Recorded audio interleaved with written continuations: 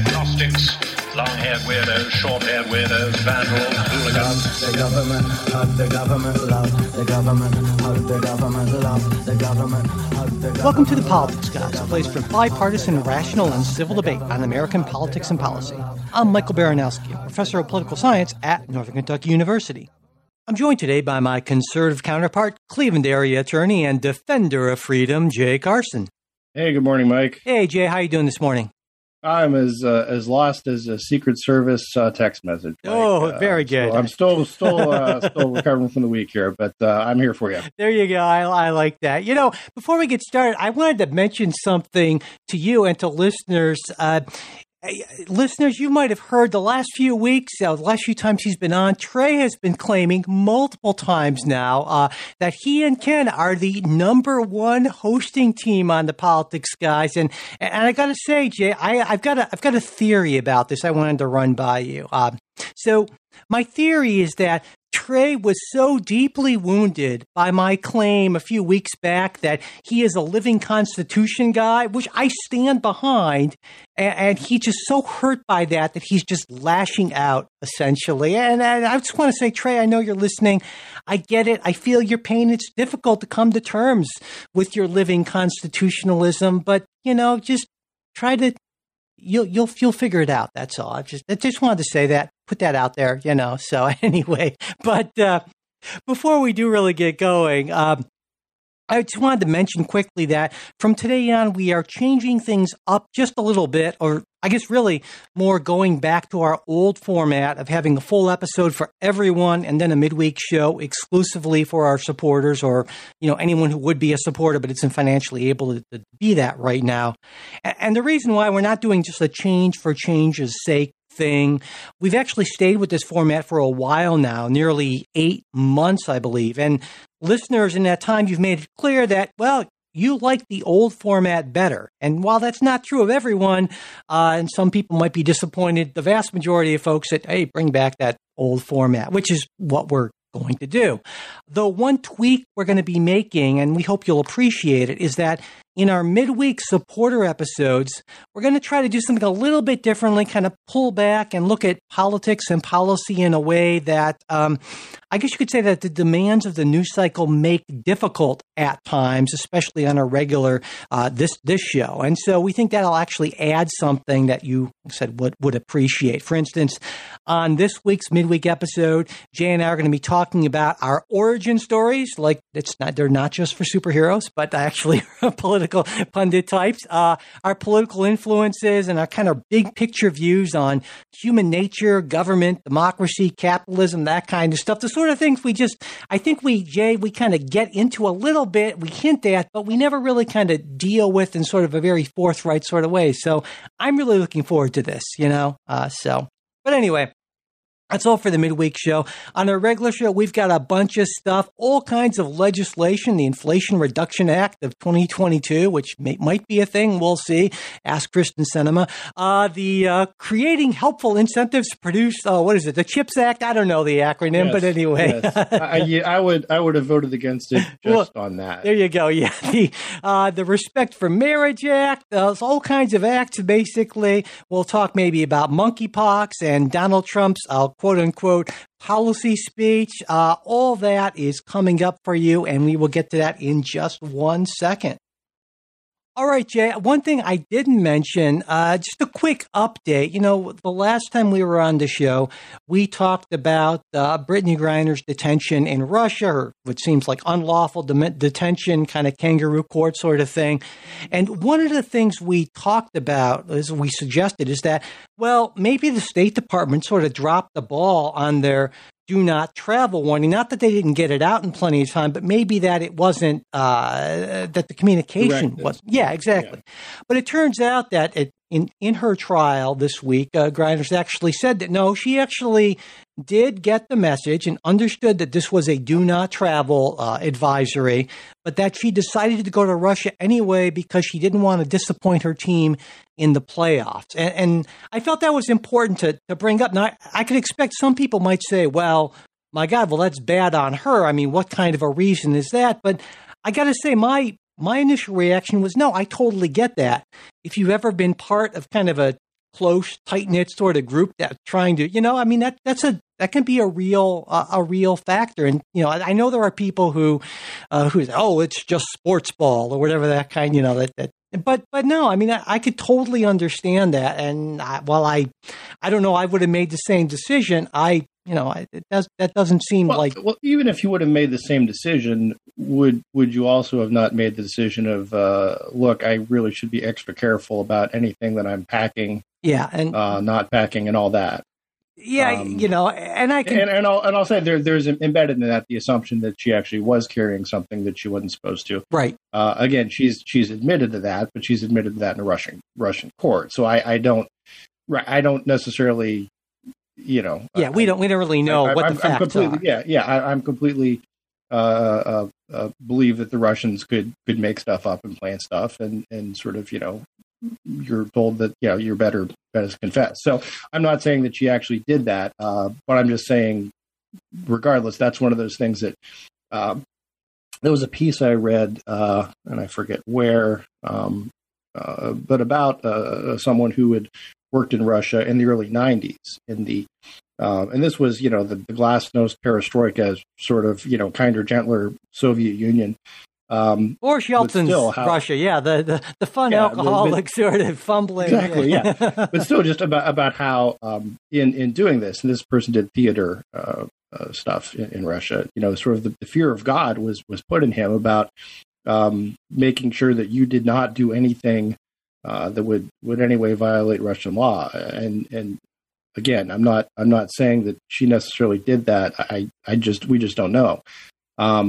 But to me, that's also, it's just something to consider. Yeah, no, I think that's a fair point. And of course, we've gotten more information this week about, Secretary of State Blinken talking to his Russian counterpart, Sergei Lavrov. And it seems like certainly that deal that a lot of people talked about, the merchant of death for the two U.S. folks might actually go forward, though I don't think anyone really expects that to happen before Greiner is found guilty, which he will be. And I assume given the maximum sentence, which again, I assume she will be given Russian, I guess we'll call it justice for lack of a better word. Right. So, but anyway, I just wanted to mention that before we got on to our, the first thing the main first thing we wanted to talk about this week. I think everyone knows by now that the most important person, or I guess you could say the biggest bottleneck, depending on how you look at it, to Democratic legislation in the Senate for the last,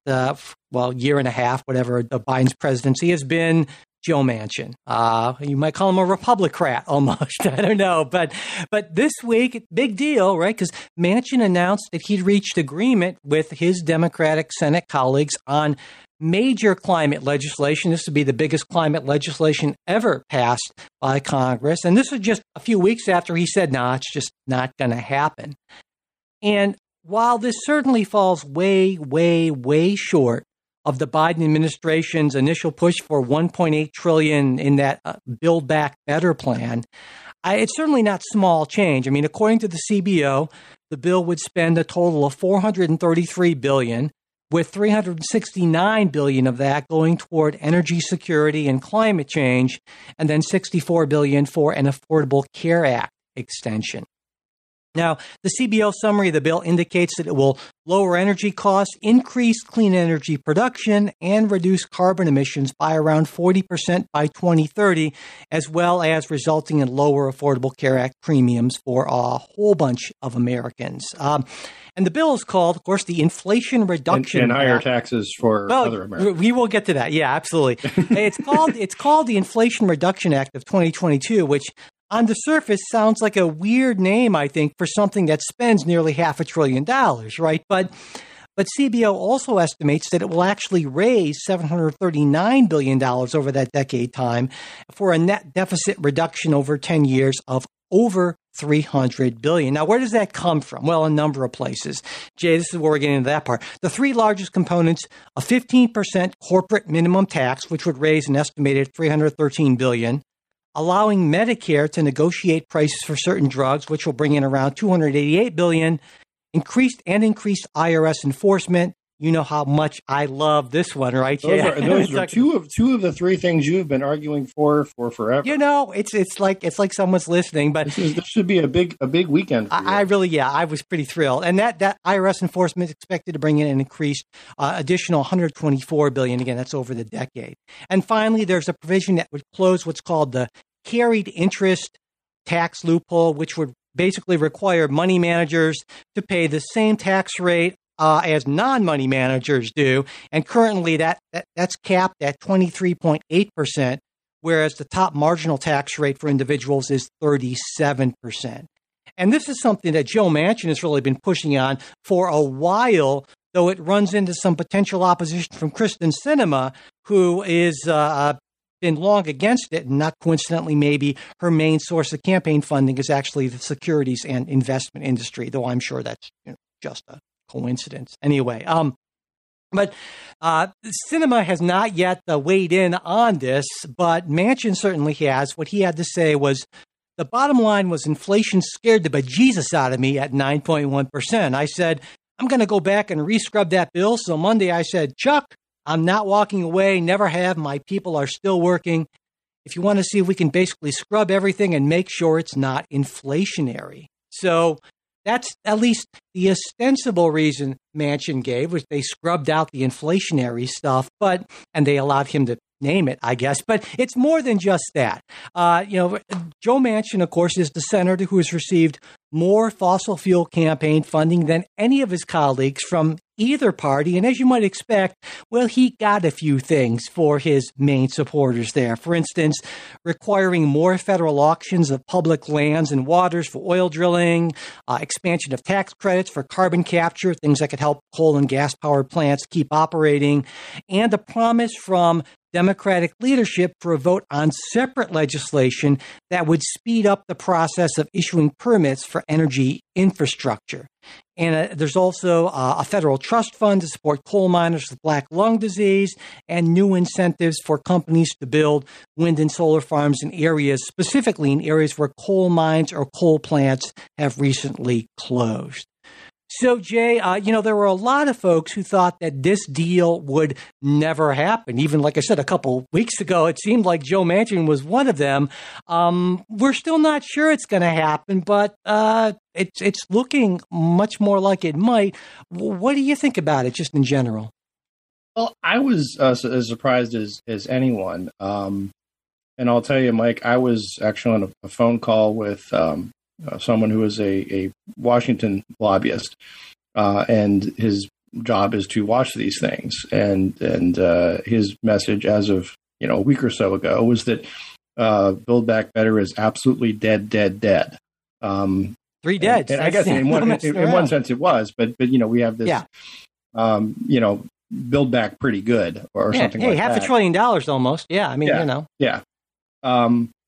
So no, I was surprised, and I think even all the professional observers, right, of this were surprised. I'm also thinking a lot of the voters of West Virginia are going to be surprised, and I think Joe Manchin will be surprised by the reaction to it. If we're talking policy grounds, I think this is still sort of a bad idea on two fronts. If we're in you have 9.1% inflation, and again, the answer is we're going to spend some more money. That seems to be a terrible idea. But on that part, I mean, the spending actually comes over the course of a decade, certainly. So I think that argument, and the tax increases would come much more quickly. And as we talked about 2 weeks ago, last time we were on the show, tax increases are actually anti-inflationary. Yes, they are. No, I'd agree. I'd agree with you on that. Which brings me to the second point, right? Okay. Is we are depending on what definitions you use, in a recession or on the precipice of a recession, and it's one of those again iron laws or just maybe just common sense sort of things that you don't increase taxes during a recession. So you've got sort of the double whammy, right, of spending more money. Well, wait a second. Hold on. You can say that you spend the money later, but... So let me stop you here. So I guess It seems to me that you're creating an argument that basically suggests that there's really no time to raise taxes. Yeah. Okay. I just wanted to be clear on that. I thought I've always been clear on that. Okay. Yeah. I think that is completely wrong. Obviously, I mean, certainly, I think Manchin is right on. There are two main components. You don't raise taxes. You increase growth, right? You grow the pie. That would be my response. Right. And you see, so, I mean, obviously not obviously, but the sort of logic of that then taken to an extreme would see that the ideal tax rate is zero. Because there you go. You're really just see. I mean, no. I mean, our country existed with a zero tax rate for most of its history. Well, a zero federal tax rate. Yeah. But of course that's what we're talking about. But that's of course a ridiculous argument because the country is a very different entity than it was in the right. And we depended on things like tariffs and so forth, which also are may have been workable back then, but would not be in a new global economy. But what I'm saying is, I mean that there's no reason that taxes always ought to increase. Well, they don't always increase. In fact, they've decreased significantly. If you look at individual tax rates, for instance, I mean, there was a time, not in our lifetimes, but, 60, 70 years ago, where top marginal tax rates were in the 80, 90%, and there was strong economic growth. And, starting in the Reagan era, basically, we saw those numbers go down. So it's not that tax rates always increase. In fact, we've seen them go down considerably. One of the big so-called legislative achievements of the Trump administration was the Tax Cut and Jobs Act, which actually dropped tax rates considerably, both corporate and individual taxes. So it's not like that's something that happens. But I think certainly, like I said, Manchin has been a proponent of, I would call it tax fairness, saying that, hey, you shouldn't have a lower tax rate on your income just because you're a money manager, and I think that's a strong argument. On the money manager piece of it, right? On that piece where we're just kind of making adjustments, right? It's not an across the board increase. It's not right. Those sort of let's call it loophole closing. I'm okay with that, right? I mean, it's not. I don't think that's the terrible policy piece of it. So, but you're not a fan of the corporate minimum tax. No, not at all. So basically, to me, that's the bigger problem, and that's sort of my fear is it undoes what was really the best part of the Trump tax decreases or tax cuts, which encouraged companies to either stay here or come back from someplace where they had gone offshore to avoid those corporate taxes. You don't think? I mean, what do you think about the argument that I believe in that, and I think it's Warren Buffett and some others suggested is that the idea that these huge corporations and incredibly profitable pay oftentimes almost next to nothing in terms of percentage, at least in terms of taxes, and individuals pay far more. The idea that I would pay more in taxes than, say, Apple or something, that seems fundamentally unfair. And I think that's a strong argument. Let's be clear. I mean, in terms of percentage. Yeah, that's what I'm talking about. Yeah. Maybe, yeah. You don't pay more than Apple in terms of gross. Well, I don't know. Apple, they have some pretty good tax attorneys. The podcasting game here and all that, but yes and no. But keep in mind, part of those taxes that we say are paid by Apple are still paid by Apple shareholders, like you and me, right? And you could say, well, I'm not an Apple shareholder. Well, no, you probably are. Sure, if you invest in an index fund kind of thing, yeah. Exactly, yeah. Somewhere in your 401k or index fund or whatever funds you're in or retirement plan, there has to be Apple stock. So part of that, that tax is paid when shares are sold and there's capital gains attached and all that sort of stuff. So, I mean, I think sometimes when we do this accounting of saying, well, the company doesn't pay any taxes, well, that's not entirely true. The shareholders of the company do. and in many cases, that's, the big complaint is that there's double taxation, right? The company's taxed once on its profits, and its shareholders are taxed as well. So on either dividends or capital gains when they sell stock. So I'm just talking about that was probably a useless digression, but I'm just talking about how we measure these things. Yeah, right? no, absolutely. So I think it's what I'm saying is important, that these companies do pay a lot of taxes. The other piece of this, in terms of tax policy, is the federal government has determined, and they're exactly right, that most people, most average, going to work every day, folks like you and me, aren't overly incentivized by changes to the tax code. Now you can maybe say things like, there was the in the pre-Trump tax code, the local state and local investment write-off. There was the mortgage write-off, and those have been capped. And you could say, well, look, those were encouragements for home ownership and for people to. So yeah, there's the child's tax credit, that sort of thing. But it's not the same as corporate taxes, where companies hire professionals to really figure out the best way to act, right, according to get the most out of those tax incentives. What I'm saying is there's much less elasticity in terms of federal tax policy and its impact on companies than there is on individuals.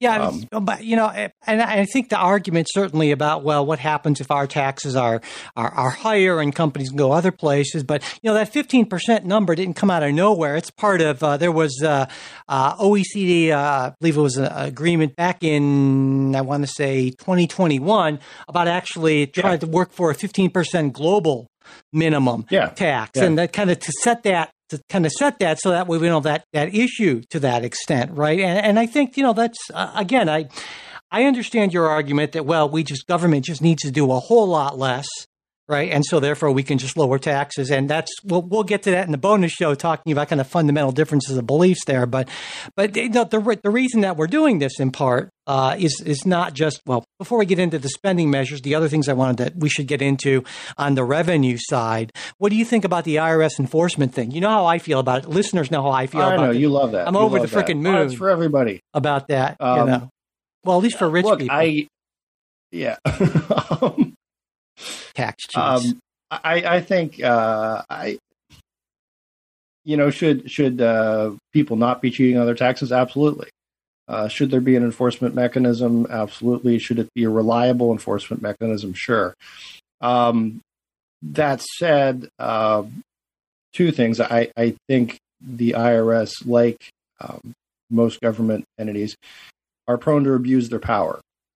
And I think there's a problem where the IRS can do an audit and or seek a back taxes from someone and who may have a legitimate defense, but for them to have to fight that fight could be very time consuming and very, very expensive against an IRS that has unlimited and even now more than unlimited resources. Well, it's not unlimited. Let's watch the hyperbole there. Yeah, let's watch the hyperbole. Well, let's put it this way. In terms of your average taxpayer, even if you want to say an average wealthy taxpayer, the IRS is going to be able to outlawyer you. Because the average wealth, absolutely, I would agree. Let's say if you're you're right. Even if you're Elon Musk, no. Yeah, no, that's fair. I agree with you. If you're run of the mill, But that's the problem. That's the problem with law enforcement in general. The state, for almost everyone, is going to be able to bring to bear resources that most individuals can't, which is why it's important that there are safeguards built in, whether it's IRS audits or over-policing in minority communities. No, I agree. That's exactly the same. Okay. Yeah.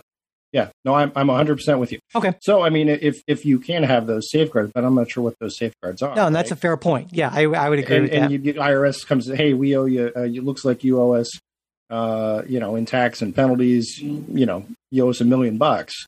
Or we'll let you settle it for $250.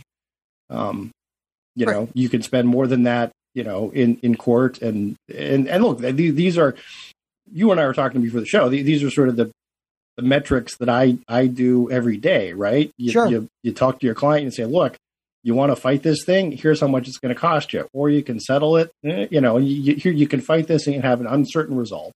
And it'll take a lot of time. So I guess what I'm wondering is that's I'm just saying that's a concern. I'm not saying this is reason why it shouldn't be funded. I'm just saying we should always be sensitive when we want to increase the power or scope or reach of a government entity. Sure, absolutely. You're not saying. I just wanted to be clear.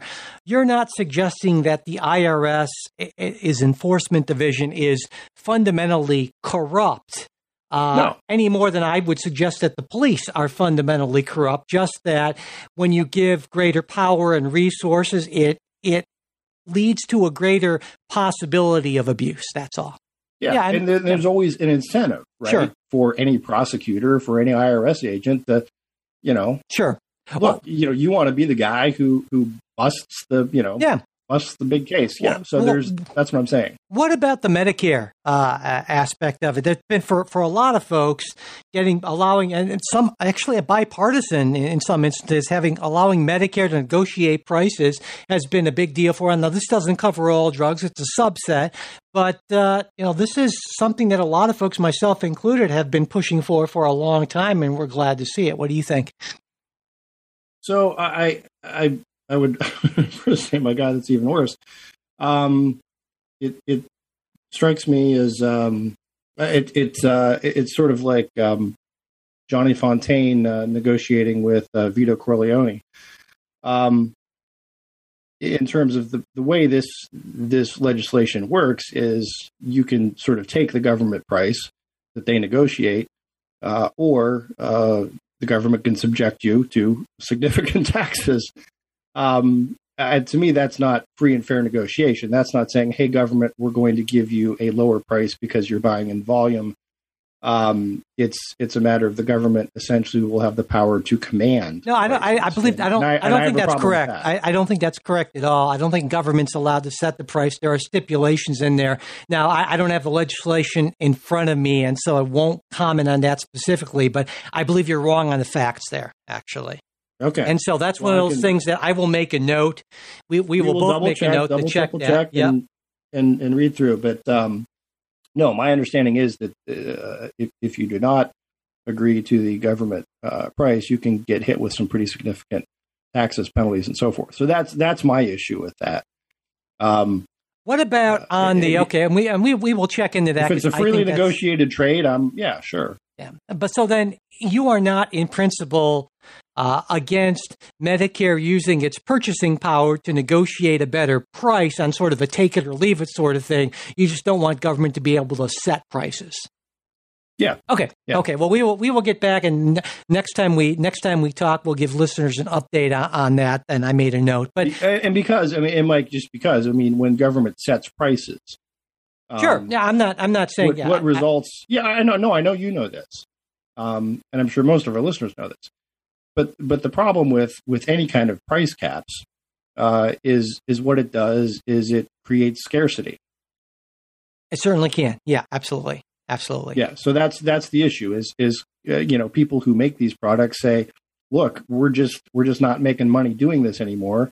We'll just stop making drug X, Y, or Z. Well, that assumes that, that can happen, but also it can happen that government can, and it has happened where government sets prices that are low enough to make companies grumpy about it, but not so low that they still can't make a profit. So it depends on how the price setting sort of regime is set up, basically. It can be like on a cost plus sort of basis, or it can just be on, we are kind of dictating this price. And so I would agree with you. In theory, that can happen, but that only happens with really stupid governments. And I don't know that would be the case. Thank goodness we don't have one of those. Well, anyway, so let's talk about, though, the other side of it, right? The side that a lot of folks on the left, including myself, are really happy about. that this is, in fact, the largest, I would call You're it. not happy enough about the tax increases? Well, I mean, I'm happy about the fact that this is going to do more for climate than we've ever done in any one legislative.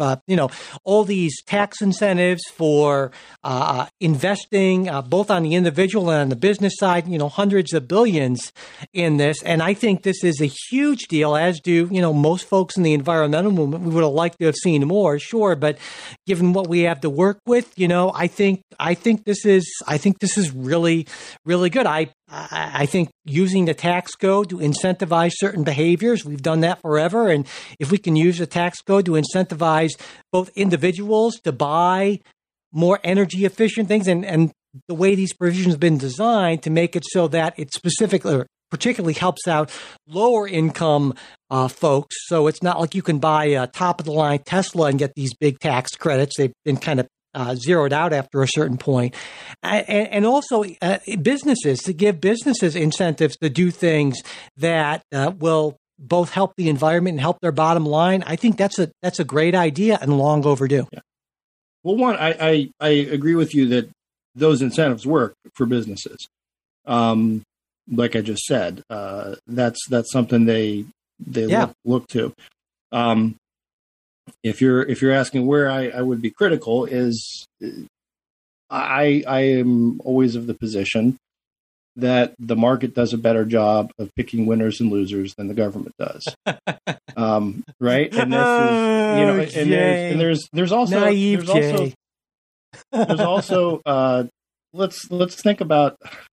No, I'm laughing because you have this idea in your head apparently of a free market. We have a situation here where for decades the oil and gas, the fossil fuel industry has been subsidized out the wazoo. No. And look, I've been on record, to the extent that you're on record. Sure, it's not like we have votes and Sure, yeah.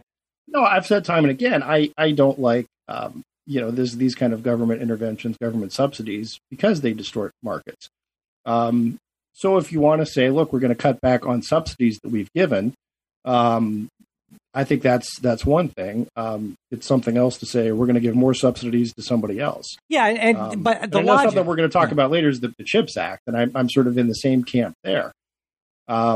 Because the logic of it here, Jay, I would argue the political logic, and I would agree with you, that the fact that somewhere around 80% of all energy subsidies go to the fossil fuel industry, which controls somewhere around 80% of all energy production, that's like profoundly anti-competitive. And the simple thing to do, and from a market perspective, the more logical thing to do would just be to pull back those incentives as opposed to giving other incentives to the competing renewable industry. But of course, politically, it's a lot easier to just kind of give some other industry incentives as opposed to take away incentives, because as you may have heard, the fossil fuel industry has quite a bit of clout in Congress.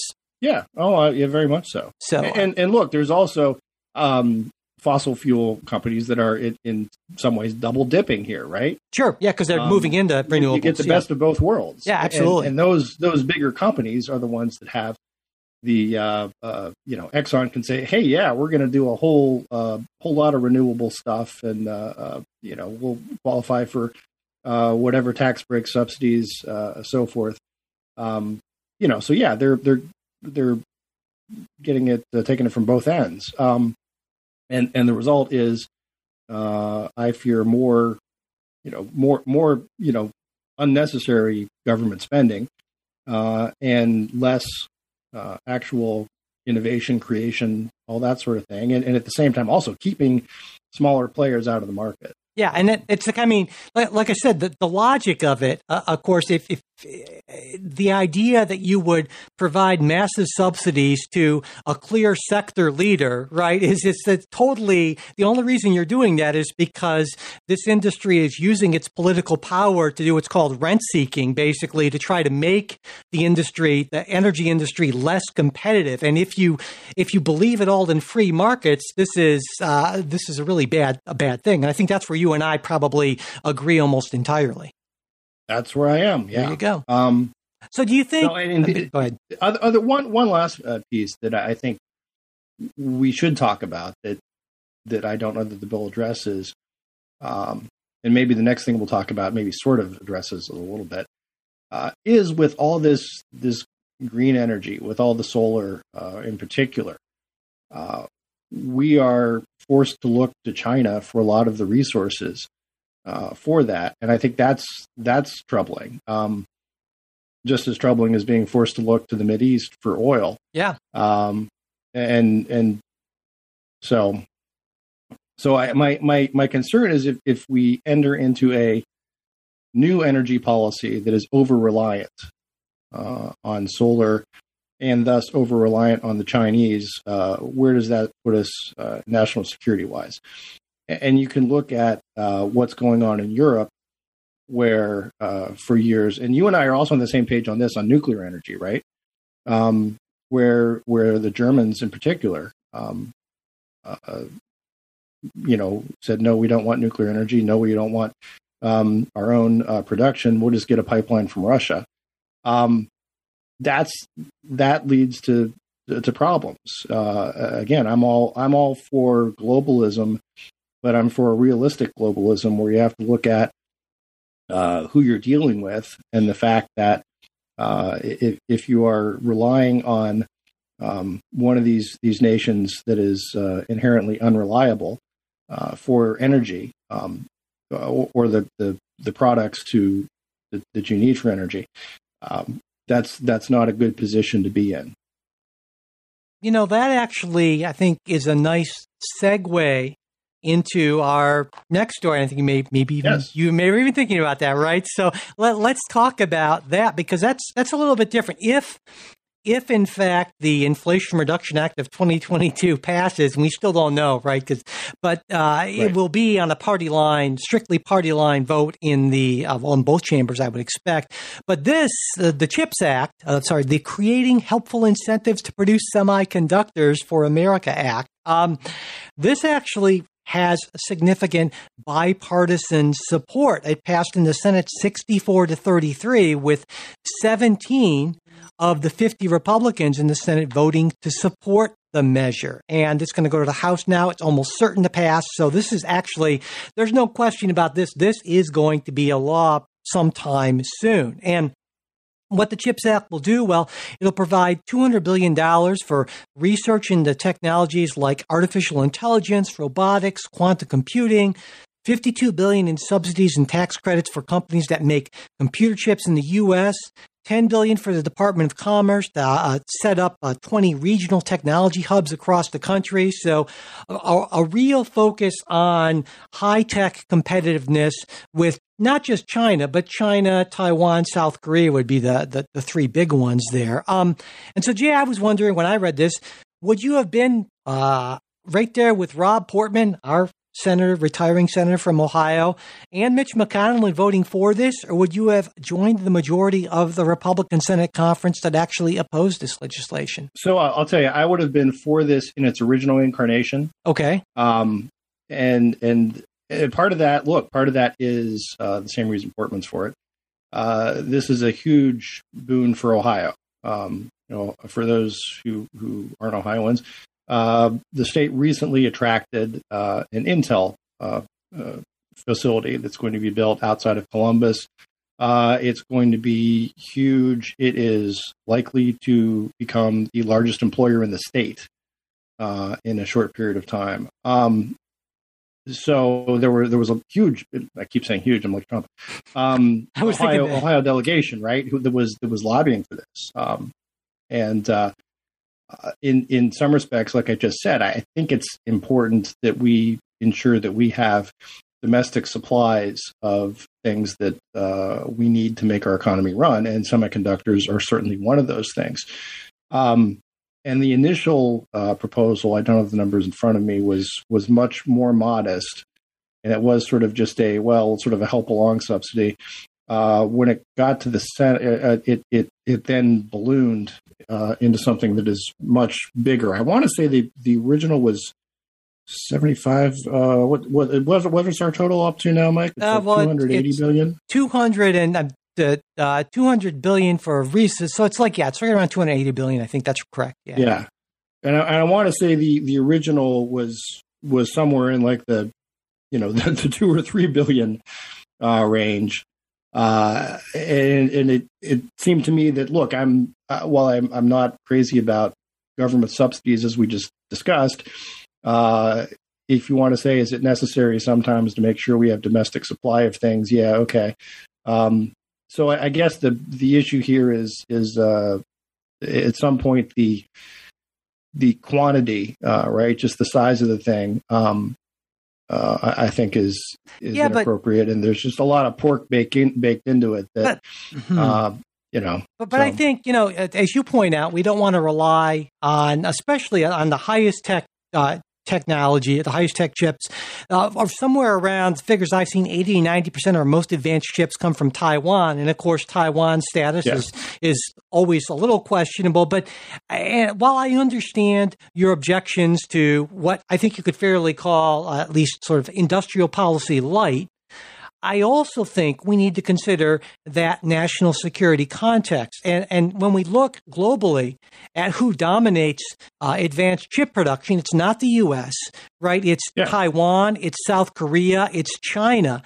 And they have been investing heavily. They have been giving hundreds of billions of dollars in subsidies to their chip industries. And the problem with us just saying, well, we don't want to do industrial policy is that once you're behind the eight ball on that and you're relying on chips for, your missiles and communications and all that, you don't control the production of, you put yourself in a very vulnerable position. And so while I understand that objection in general, I think in this specific instance, especially given the fact that chips aren't widgets, right? I mean, it takes a huge amount of money and time to kind of really invest in these things and have these things come to fruition. We're talking maybe, a decade or more if we're talking at, the basic science stuff, that if we fall behind on this, and we already have, it's not a question of if we fall behind, we already are behind on this.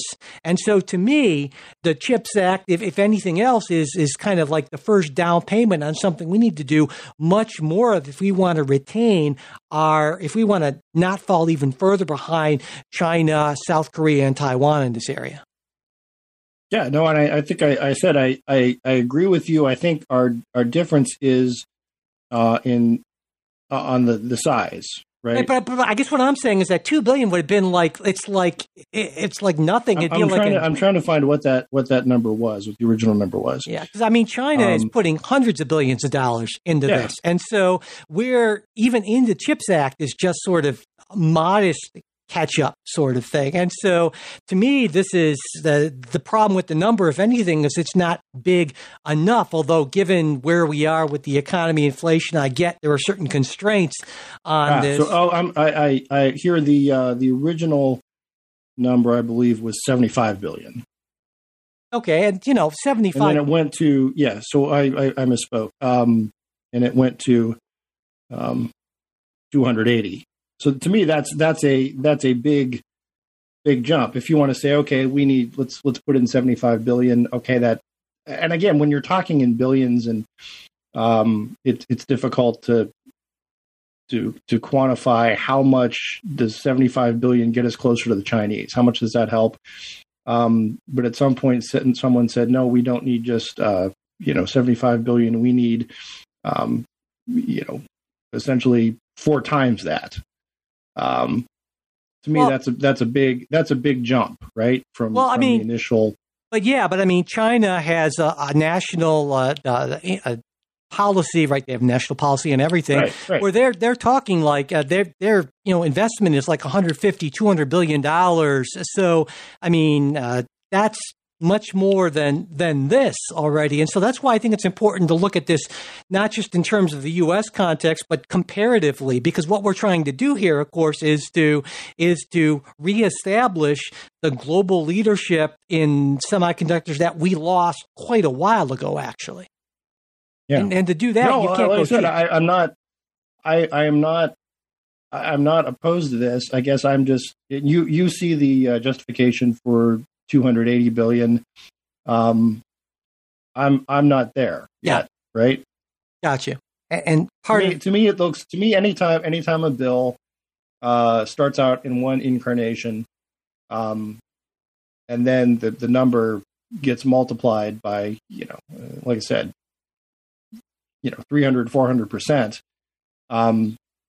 that's sort of, my suspicions that there may be some pork in there become sort of high. So that's my issue, right? I'm not opposed to it entirely or on principle. And the other thing that we should consider is that subsidies tend to be forever. And like we just talked about with the oil and gas subsidies. Now you can say, listen, those subsidies were important and necessary, and maybe even important necessary now. But to pare back subsidies very is never hard. easy. Absolutely. No question. And that's sort of my, if we're going to start doing these subsidies, can't we just start at the lower number? And I understand that. Eventually we'll get up to, so no, and I get the point of, like, we need to spend all the money now to counter China. I mean, that would be my argument. It's like saying, well, we don't have a really good quarterback on our team, but let's not spend for a first round person. Let's not spend $100 million on the quarterback. Let's get like this guy. This guy is like worth $10 million, and you still just have a quarterback that's not competitive, right? So, I mean, I think that's how I'm looking at it. Is this kind of thing where there's no prize for second place in this, right? If you're dependent on foreign chips, you're dependent on foreign chips. And so that's why I think it's important to kind of go big or go home on this one. And so we went, but anyway, more jobs for Ohio. So there you go. Like I said, I'm happy about that. So Absolutely. So there's actually even more legislative this week, Jay. I can't recall the last time we talked more about legislation. I kind of like it.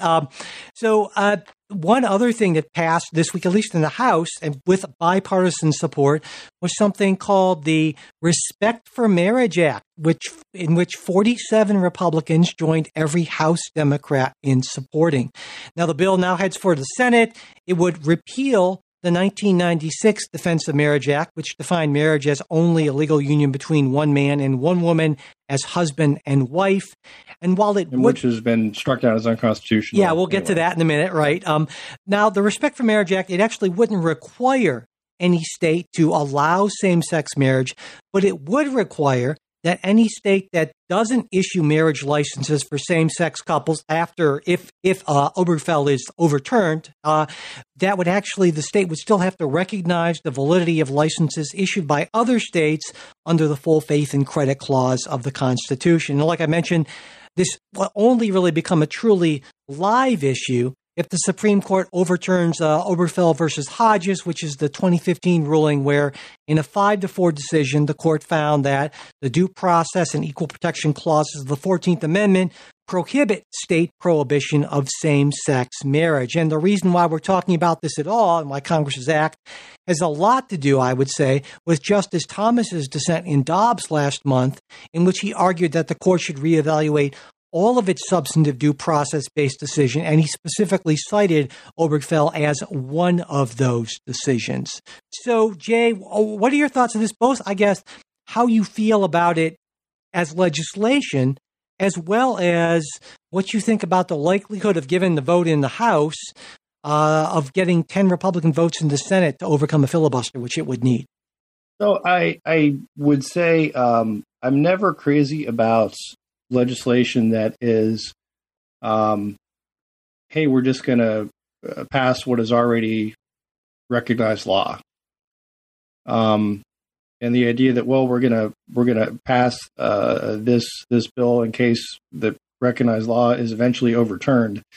I think it's like trigger laws in the states about abortion, right? Exactly. Exactly. Yeah, exactly. Sure. No, okay. I feel exactly the same way about trigger laws and abortions because it's, and again, this isn't anything constitutional. This is just sort of prudential, right? Is I think legislatures ought to spend time on the problems that are actually before them and confront those problems when they happen And at that point, you're looking at the real world effects and the real world costs and the real world problems. And I think the trigger laws are a good example. Is a lot of these were passed when people thought, well, all right, whatever. It's just a virtue signaling vote one way or the other, because nothing's ever really going to happen. So we don't have to examine what's the interplay with other laws that we have? How does this affect pharmacists? How does this affect doctors? All those sort of things that are now coming up, which if this had been an actual live issue, would have been addressed and people would have been able to talk about it. So I'm not crazy about this, like what if legislating, right? And the same goes for this. So I got to say, I think that is an entirely reasonable point to make. And I don't know that I entirely agree, but I think it's certainly like I said, a reasonable argument. I think where it gets a little bit unreasonable is, as a number of Senate Republicans have sort of characterized it. For instance, John Cornyn said, this Supreme Court has held that the Constitution protects same-sex marriage. He's right about that, of course. I cited Obergefell. But then he goes on to say, it's under no threat of being reversed or overruled, which, of course, that to me is when you kind of take it into that further step where that's just simply not the case. Because as I mentioned, this was a 5-4 decision, and it seems to me entirely plausible that a court that's replaced Ginsburg and Kennedy with Kavanaugh and Barrett would rule differently. And in fact, I feel fairly certain if this issue came before the court today, the court would absolutely rule differently and be happy to overturn this decision and say, well, there's nothing in the Constitution that guarantees a right to same-sex marriage, and therefore this is a public policy issue the state should deal with. That's what Chief Justice Roberts argued in his dissent, and I think that would actually be the majority opinion if this case were heard under the current court. I'm wondering what you think about that. Well, I disagree with that. I mean, I think Alito went out of his way to sort of push back on the Clarence Thomas, we're going to wipe out all substantive due process cases, and say that no, this is specific, and he had. But Alito signed on to that dissent that Chief Justice Roberts wrote just 7 years ago, and so I can't imagine that he would say, "Oh no, I was wrong in 2015." No, he can say. I think he can say I was still right in 2015, but. There's a difference when we look at the issue of res judicata, or I'm sorry, the issue of the precedential weight. Oh, I'm sorry. The idea that this court would give a damn about the presidential weight of a precedent from 2015 that the majority of them, or that 4 of them disagreed with at the time, the ruling, and the majority disagree with now. I find that absolutely ludicrous. I would say, listen, if you look at the test for overturning precedent. There's a much, much stronger case to be made for overturning Roe than for overturning Obergefell. Well, I right? think in terms of reliance interest, in terms of workability, so you can say what I'm saying is you can have a decision that you can say, look, that was wrong, but given where we are, we don't feel that the step of overturning a settled precedent is necessary because the decision is workable. People have relied on it. It's doesn't like it's. So I disagree with you that Obergefell would be in danger of being overturned. No danger. And I guess my again response would be, well, if it is, then we'll deal with it then. I think there's the full faith and credit argument is actually something I've always actually liked, right? The court's held for a long time that doesn't apply to significant policy issues, and this would be, I think, one of those things. If there's not kind of legislation, so I mean, it's not like and that's kind of like what DOMA did in the first place. Yeah, so. yeah. So, well, well, what do you? Let me put it this way: what state do you think is on the verge of passing legislation repealing same-sex marriage or creating a prohibition on same-sex marriage? That's a great question. I don't know. I can't say for sure, but it would not be weird to me at all or surprising to me at all if Alabama, Mississippi, some kook is going to offer a bill somewhere, right? I mean, I guarantee you that, right? There will be a bill offered, but you don't think it would pass? What are the actual? Yeah. Well, I wonder about that. I am a little more. I'm a little more. It's easier for me to believe. That there are plenty of states or a number of states in the Deep South in which that would be very politically popular and there would be no problem in that passing. I don't think. And you disagree with me on that. But I think we'll see. I expect this to happen in the next couple of years. My prediction will be that this will happen within the next few years, and case will come up to the Supreme Court, and within the next 2 or 3 years, say, I fully expect Obergefell to be overturned.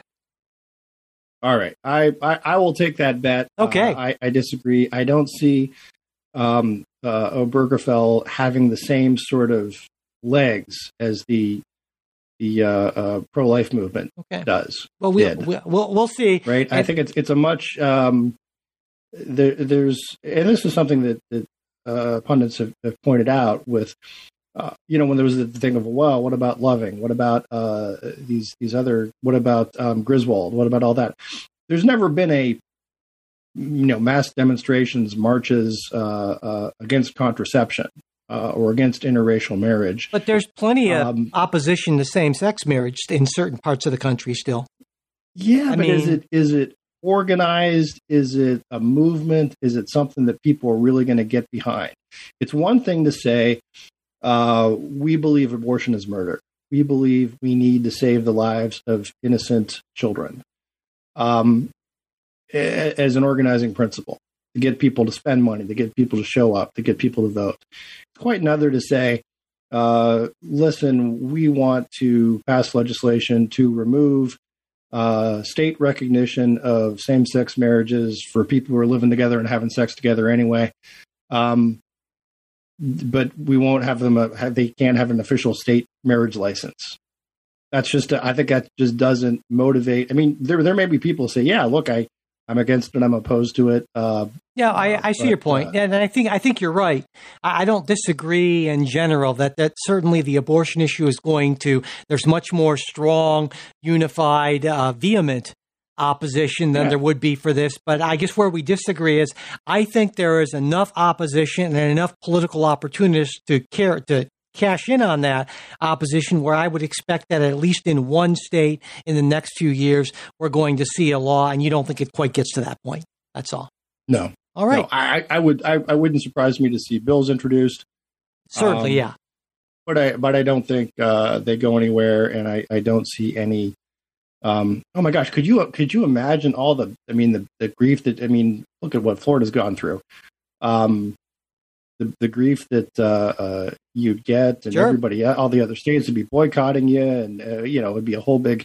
That's a good point. Nobody wants that. Nobody wants that headache. Well, I hope you're right about that, and we shall see. So, with any luck, you will be right, and we'll come back in 2 or 3 years, and you'll say, Mike, whatever happened to that? And I'll say, and then even assuming you get to the court, and you're going to make that that pitch. Assuming Clarence Thomas is still on the court, that you'll get Alito, Roberts, all these others. I'm much more confident of that. I don't know that you do, even at that point. Maybe we'll find out in a few years, but again, I hope we don't. So, I want to move on to something a little bit different, Jay. We've been doing this show for more than 7 years, and I don't think there are too many political topics we haven't even mentioned, but I am positive that this is the first time that we'll be discussing monkeypox on the podcast. So this is the first, which isn't surprising, right? It's been around for a long time, but it's been very rare until recently. It's only a week ago the World Health Organization designated monkeypox a global health emergency, announcing that it now constitutes what they call a public health emergency of international concern, which is its highest alert level. And according to the latest CDC statistics, there are over 20,000 total worldwide confirmed cases of monkeypox. And in the U.S., there are actually over 5,000 cases as of today. I'm sure if listeners are hearing this a few days later, it's going to be more because it's spreading quickly. And the U.S. has the highest count of any country in the world. Now, monkeypox is rarely deadly, though there have been some fatalities, but it can cause significant illness.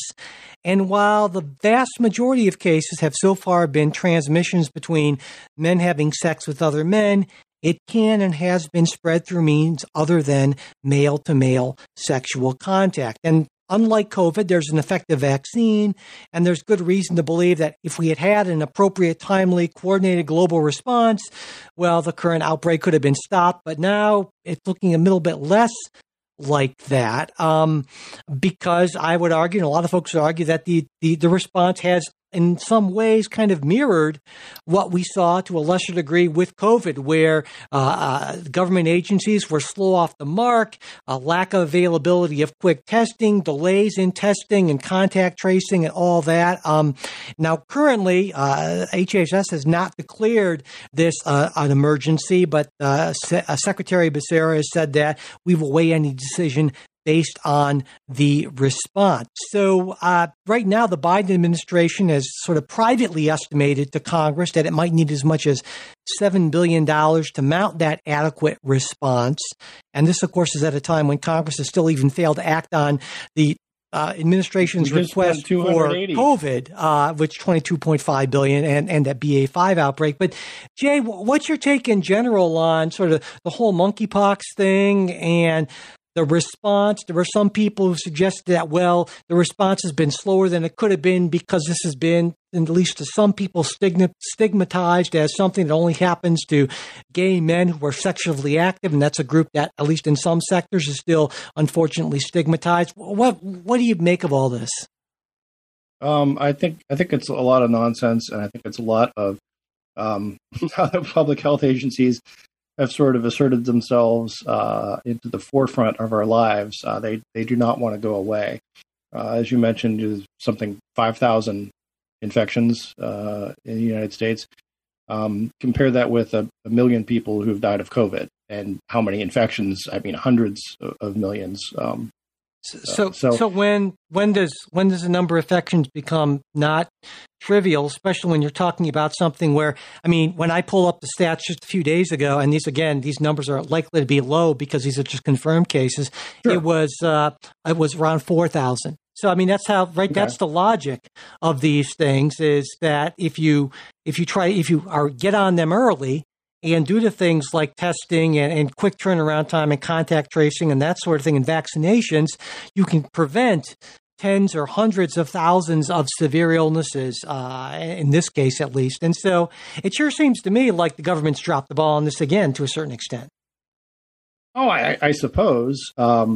Again, if you look at the government as this is your ultimate guarantor of health, and I don't. Of public health. I mean, how else? How else? It's someone goes to a doctor, says, I don't know, I've got this weird rash and I'm not feeling good. And the doctor says, well, it could be monkeypox, and we'll find out in a week because that's how long it takes for the test, because we don't have sufficient access to that. I mean, that sounds like a government failure to me. But in the meantime, avoid having sex with other men or anybody else. Avoid close contact with people. Sure, and that's a reasonable precaution to make. Absolutely. That don't cost nothing, right? Nope, that's true. Hey, listen, it looks like this could be monkeypox. Here's what you need to do. I think this is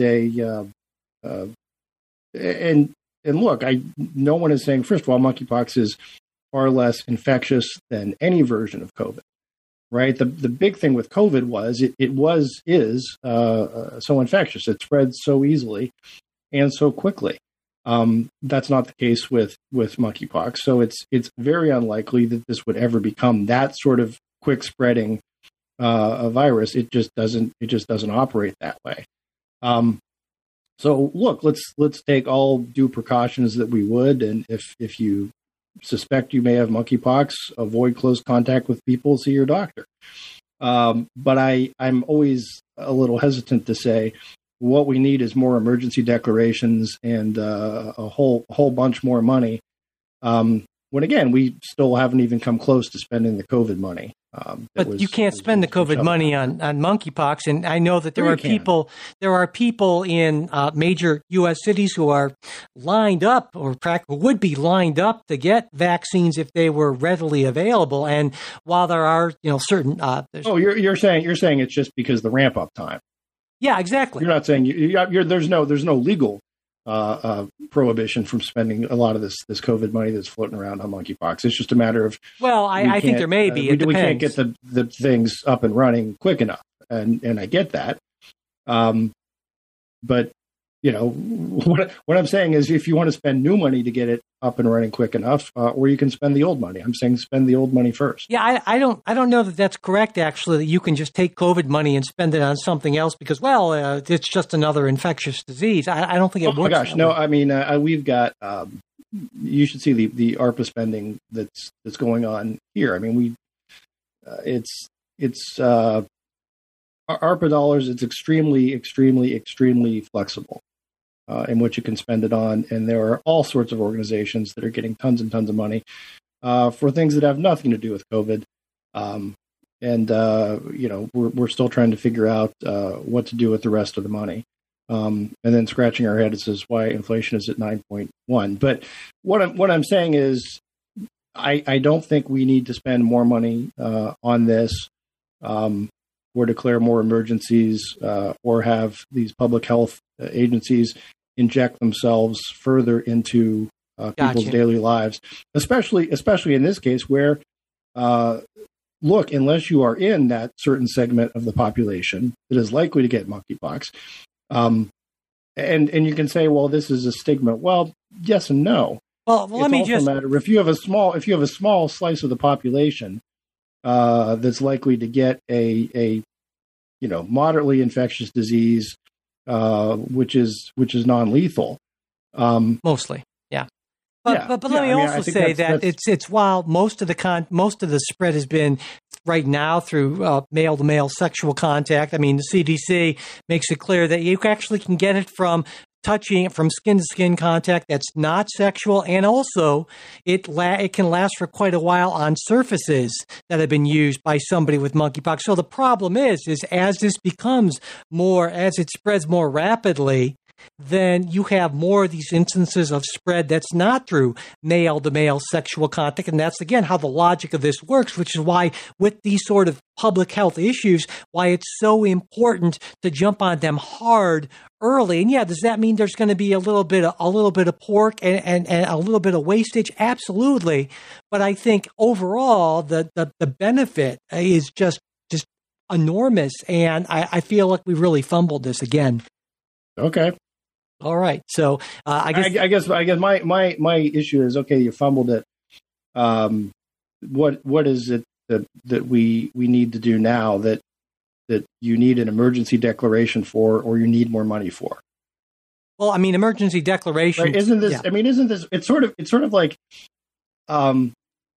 what sort of public health operation are we running when anytime something comes up, well, now we've got to, I don't know. Well, I mean, it's not, obviously we don't declare emergencies for just any old thing. And it wouldn't just be like the U.S. acting in some weird kind of unilateral way because the WHO has declared it. But in the future, the concern is in the future we will. Well, I mean, the bar for emergencies gets progressively lower each time.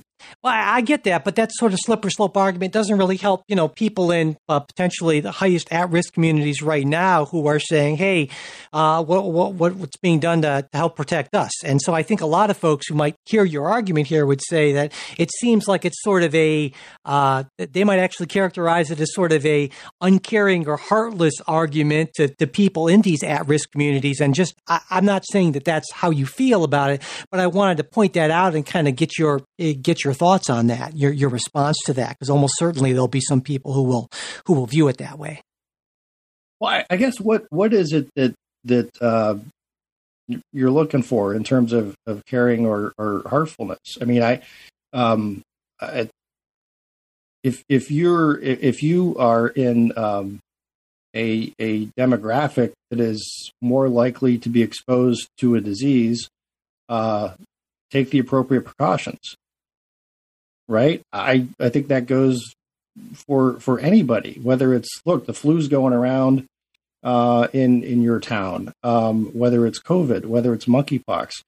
And it's especially easier when it is something like monkeypox that is hitting harder in a specific demographic. You can say, look, if I'm in that demographic, I'm going to choose to be more careful for the foreseeable future until this blows over. I don't think that's heartless or uncaring. I think that's just kind of common sense, right? But I think also some people, like I said, if everybody, if everybody at work has the flu, and you're like, I can work from home today, it makes sense to do it. But I think some people might say government intervention. But some people might say, okay, fine, as far as it goes. But if there's a vaccine for it and it's being, it's not coming out as quick as I want. I mean, as quickly as it could be. Then just saying, well, just don't have sex, avoid intimate contact with folks that you love or care about or what have you, and until at some point we get a vaccine out there to you. I mean, some people would say, well, that's not a very efficient, effective, or humane government response. Just say, I just don't have sex. Well, there's some. You're getting into some. There's some sort of like. Assumptions that you start getting into, and we're talking about people in committed relationships, right? But and I don't think you want to go there, and I know I don't want to go there. No, I don't think so. But you know what I'm saying, right? I mean, if I understand what you're saying. Yeah, if you have a partner who you don't believe has been exposed to monkeypox. Maybe they got it from work, right? But look, this is again just a common sense sort of thing, and that's not to say, therefore we're not going to pursue vaccines. And again, it's not like we have to create a vaccine; it's out there. We got them. It's just a matter of producing it, and it's just then a matter of paying somebody the money to produce it. Well, like I said, there's lots of money laying around from ARPA, from other COVID relief funds, and let's use that money first before we start declaring emergencies and spending more money. Okay, and on that issue, again, I think, I know you and I have a difference of opinion as to whether or not that could actually be done, and that's another one of those things that I have just made a note. I will check in on that, and we can kind of report back. Now, I think there's some good questions because of the way ARPA funds, and I'm using ARPA broadly, right? Yeah. Have been mostly distributed to state, county, local governments. Whether those local governments would have the ability to, contract with a vaccine supplier to get more. I think a county health department could certainly say, okay, we're going to buy this much vaccine, but there's the question of if it's manufactured, is it available? So I think I understand that, and I would say that's probably not a legal barrier. It's probably just more administrative, logistical. Yeah, exactly. Yeah, definitely. Because this hasn't been designated this way, and because all these people don't have the funds to. But I guess my concern is there are a lot of people out there who are now distrustful of public health agencies for a lot of reasons, and a lot of them for good reasons, and the sense that as the COVID pandemic winds down. Well, okay. Wishful thinking I think, but okay. Well, the idea that as we decide we're done with it, whether or not it's done with us, right. Maybe. That's and let's government agencies like this. There is always the need, want, desire to be relevant out there, be in front, to do something, and to extend your organization's reach. Sure, and I would argue it's warranted. Anyone says, oh, come on now, we're, there are people who would be concerned to say this would just be an excuse for the government to start imposing more restrictions on people and businesses and start spending more money. Yeah, and I get that argument, but I think it's just it just flails wildly given the reality of the situation. So we can have a fundamental, I think, disagreement on that one. We've run a little bit long today, and that's okay. But one other thing, Jay, before we go, I just wanted to remind everyone that hasn't actually listened to When the People Decide, the podcast, definitely should check it out. Jay, this week, the one episode I listened to, checked out, I'm betting it's about initiatives in California. You probably have some pretty strong viewpoints on initiatives in California. Exactly.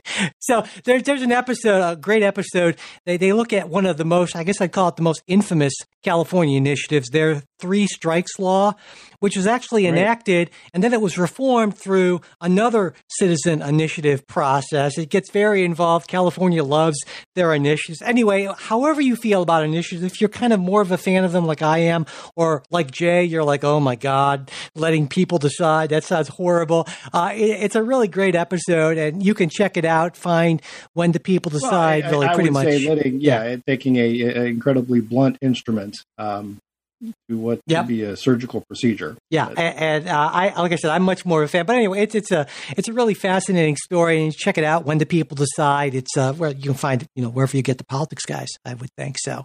Anyway, and also before we go, I want to thank some new supporters. We have Carl, Jason, and Wiley, who actually increased their level of support. Thank you so much. We really do appreciate that. And remember, if you're not already a supporter, we hope you'll consider becoming one. And because, hey, without you guys, we couldn't keep the podcast going. And when you become a supporter, you get all kinds of good stuff, like ad-free versions of everything we put out, as well as our supporter-exclusive midweek show, where we try to break away. We're going to start trying to break away from those constraints of the news cycle, talk about bigger, broader, wax philosophic even at times. I don't know, but it should be a lot of fun. Also, supporters can join our very active Politics Guys Discord group. There's even Politics Guys gear and other benefits at different levels of support. To check it all out, go to patreon.com/politicsguys. And if you'd like to support us on Venmo, you can do that. We're at Politics Guys. You can also support us through PayPal. And all of our support links are in the show notes, as well as at politicsguys.com/support. If you'd like to get the midweek show, but you're not in a position to financially support the podcast right now, totally not a problem. Send me an email, mike@politicsguys.com, and I will get you all set up. And whether you're a supporter or not, we would really appreciate it if you could subscribe, rate and review us on whatever podcast app you use, and share episodes on social media. And if you want to get in touch with us for whatever reason, you can do that on our Facebook or Twitter, Discord. There's also our email address, mail@politicsguys.com, and all that, again, is in the show notes. A special thanks, as always, to our wonderful executive producers, Bruce Johnson, Wilma Moreno, Andra Masker, Daniel Toe, and Ryan Beasley. We'll be back with a new show for you next week. We hope you'll join us.